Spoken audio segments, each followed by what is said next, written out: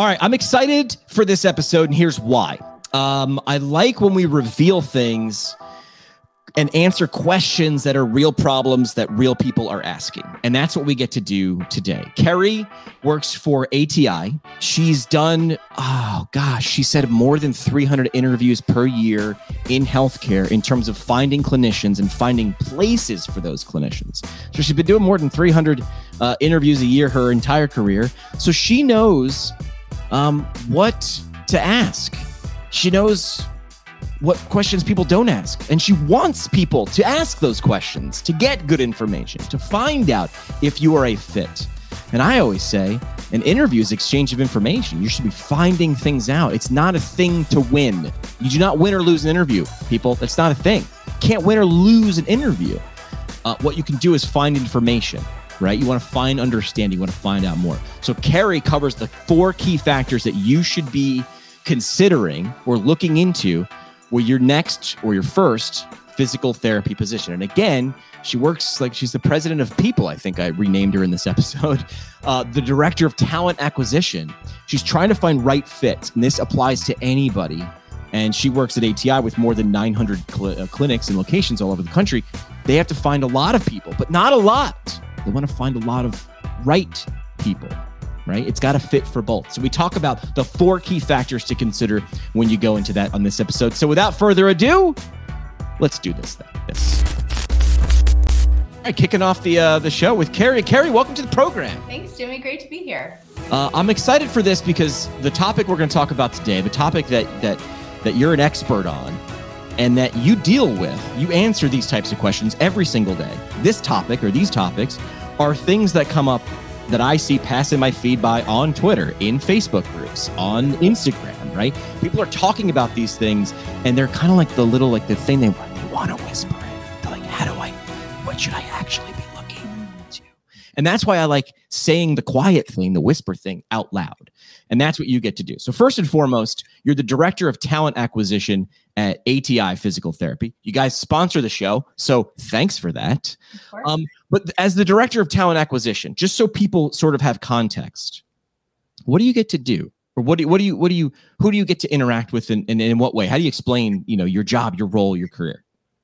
Yeah. So my role is to really bring all of the resources together for the teams and then make sure that I'm partnering with our academy team and the other departments to ensure that we have great opportunities for clinicians. We firmly believe that, taking great care of our clinicians will take great care of our patients. I do still talk to candidates, even though I'm, primarily focused on making sure the recruiting team has all of the resources they need to be successful. I do get a lot of messages on LinkedIn that, individuals will reach out for guidance, and I'm always happy to engage. I started out with ATI as a recruiter 5 years ago. So I've grown in my role here as the company's evolved. And so recruiting is at the core, and it's what I enjoy most. And that's what I get to continue to do every day. All I heard you say, Kerry, was you're a people person. And then you in one way, directly, indirectly, people. Yes. All right. So you mentioned you get messages on LinkedIn when someone finds out, hey, this person works in talent acquisition, or you're the president of people at ATI. I just promoted you, by the way. There are things that you sort of have this inside insight, and you sort of, if you could like pull a friend aside and say, these are the 4 areas that you should focus on beyond the offer, right? This is more the subjective and not just the objective. And there's 4 key ones we want to talk about today. The first one looks to the future a lot. So the first one you say is on your list for beyond the offer is career growth. What goes inside that?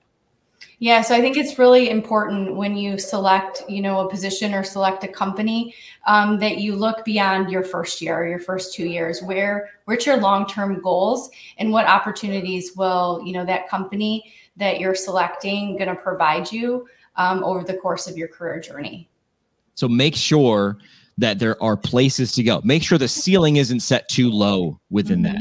How do you suggest people ask that question? What's a good way to ask on an interview, or maybe a second interview, or on orientation? Well, I guess orientation, you really want to know that because you've already accepted the offer. But what's a good way to ask what career growth looks like at an organization? So I'm really big on proof points. I think it's great if, employers can provide you examples of individuals who have moved through the company or moved in different directions. So ask to speak with people who maybe started in one area and moved into HR or moved into a leadership role or whatever that may look like for you and what your career interests are, and find out if there is a path for you.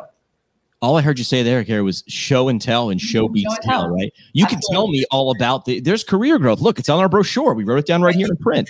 And then I love that. A simple, hey, can you tell me a story about? That's a great example. Or would it be too much to ask to talk to that person? You mentioned that sometimes that feels like a big ask, but is it? No, it's not a big ask. And anyone you're meeting with should be open and have their door open to have you engage with their staff and other members of the organization, because it'll help provide perspective for you. Be honest. Does that make you look like you're asking too many questions, or does that set you apart as a great candidate who's being inquisitive type thing? I'm really disappointed if I don't get questions. I'm disappointed if I don't go, in depth into their interests and go beyond, that 30 minutes you may have scheduled. I think for me, a lot of in that initial screen as a recruiter, they're looking for you to ask those questions. They want you to, show that you're insightful and that you're thinking ahead. Interesting. And we've heard this ad nauseum. Make sure you have questions, right? Yeah. And a lot of times people ask the cliche ones, right? And I'm sure as a recruiter, as someone who deals with people, you've heard the cliche ones. You're looking for depth, it sounds like. Yeah, absolutely. I mean, the reality is you've gone through the program, you've secured the license. We know that you can do the work. Now, sure. The employer that you're interviewing with, and for yourself, you should be asking, can I work with this team, and what will the culture be like, and what will my day-to-day look like?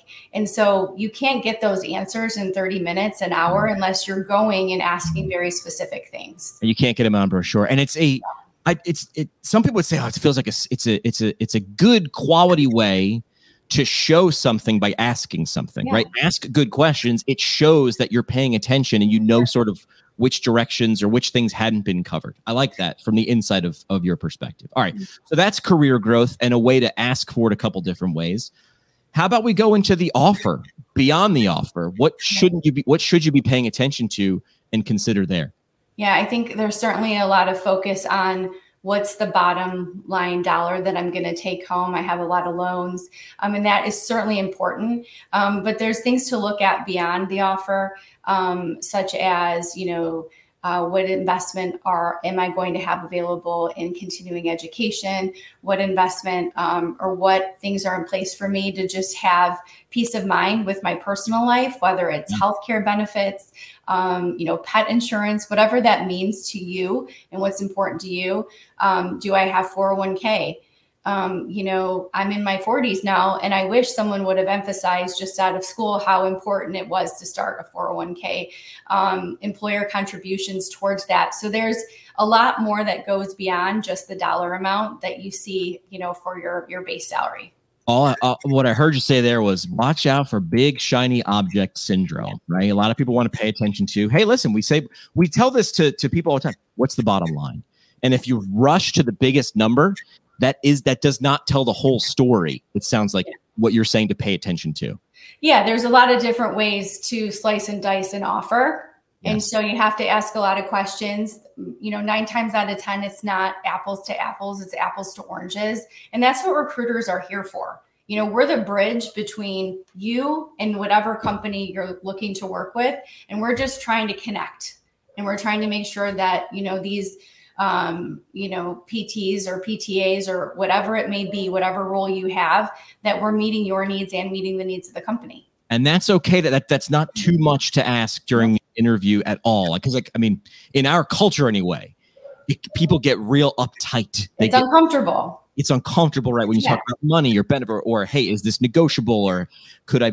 But that's what you're saying is that's not. Well, I think for clinicians specifically, in the interview that you're having with the person you're going to report to, or in the field, depending on the company you're working with, you might not have to have, the compensation conversation. At ATI, that's what our recruiters are for. They're kind of the buffer in between, that safe space where you can have transparent conversations about pay and keep that separate.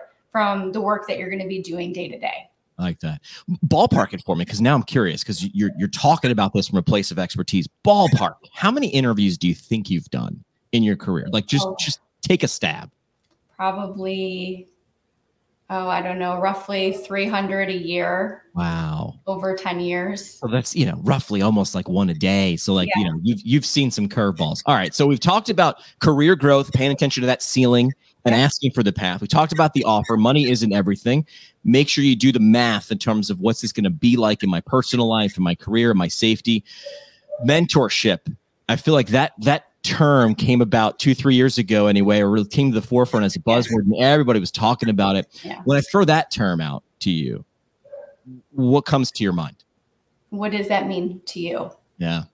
It's interesting because, I've talked to a lot of new grads. I've talked to a lot of experienced clinicians, and what mentorship means to them is very different. And even for, someone who is a new practicing clinician, it's different from one individual to the next. So make sure, to understand what it means to you, and then asking the appropriate questions to ensure it aligns to what's important to you in mentorship. Yeah.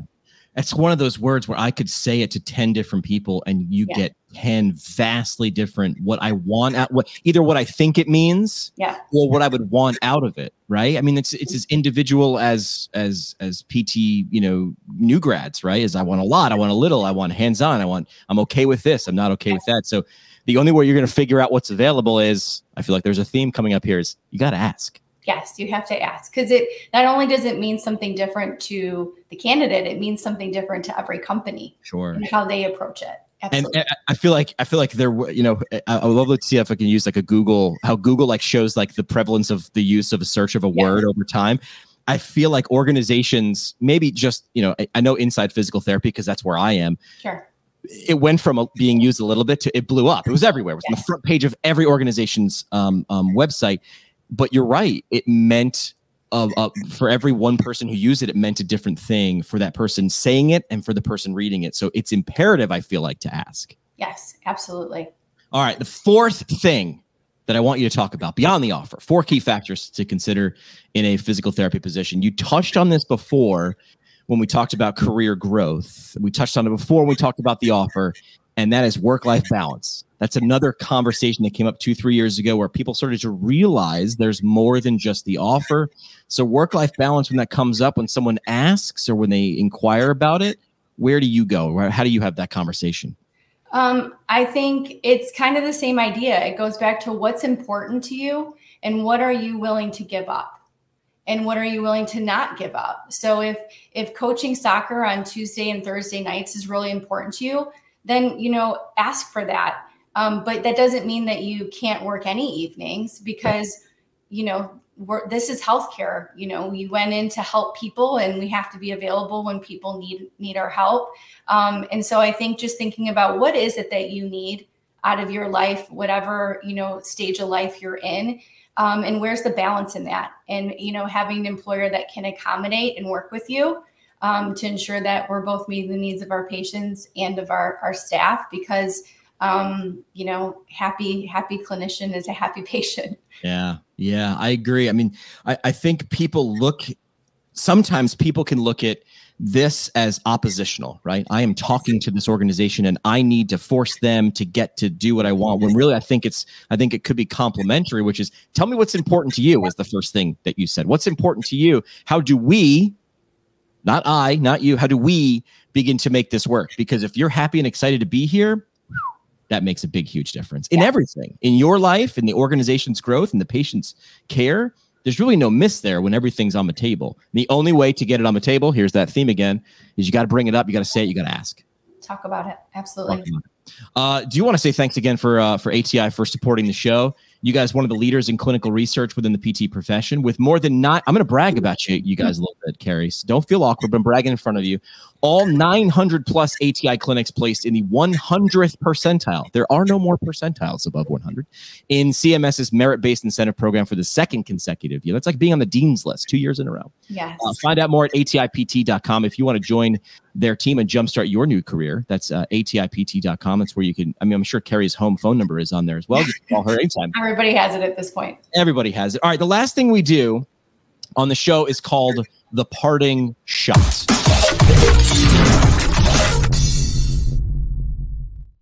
All right, The Parting Shot is your last chance for a mic drop moment, your chance to be prophetic, right?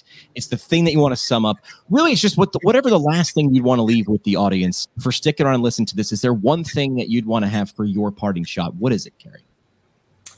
Just know that there's a lot of opportunity out there for you.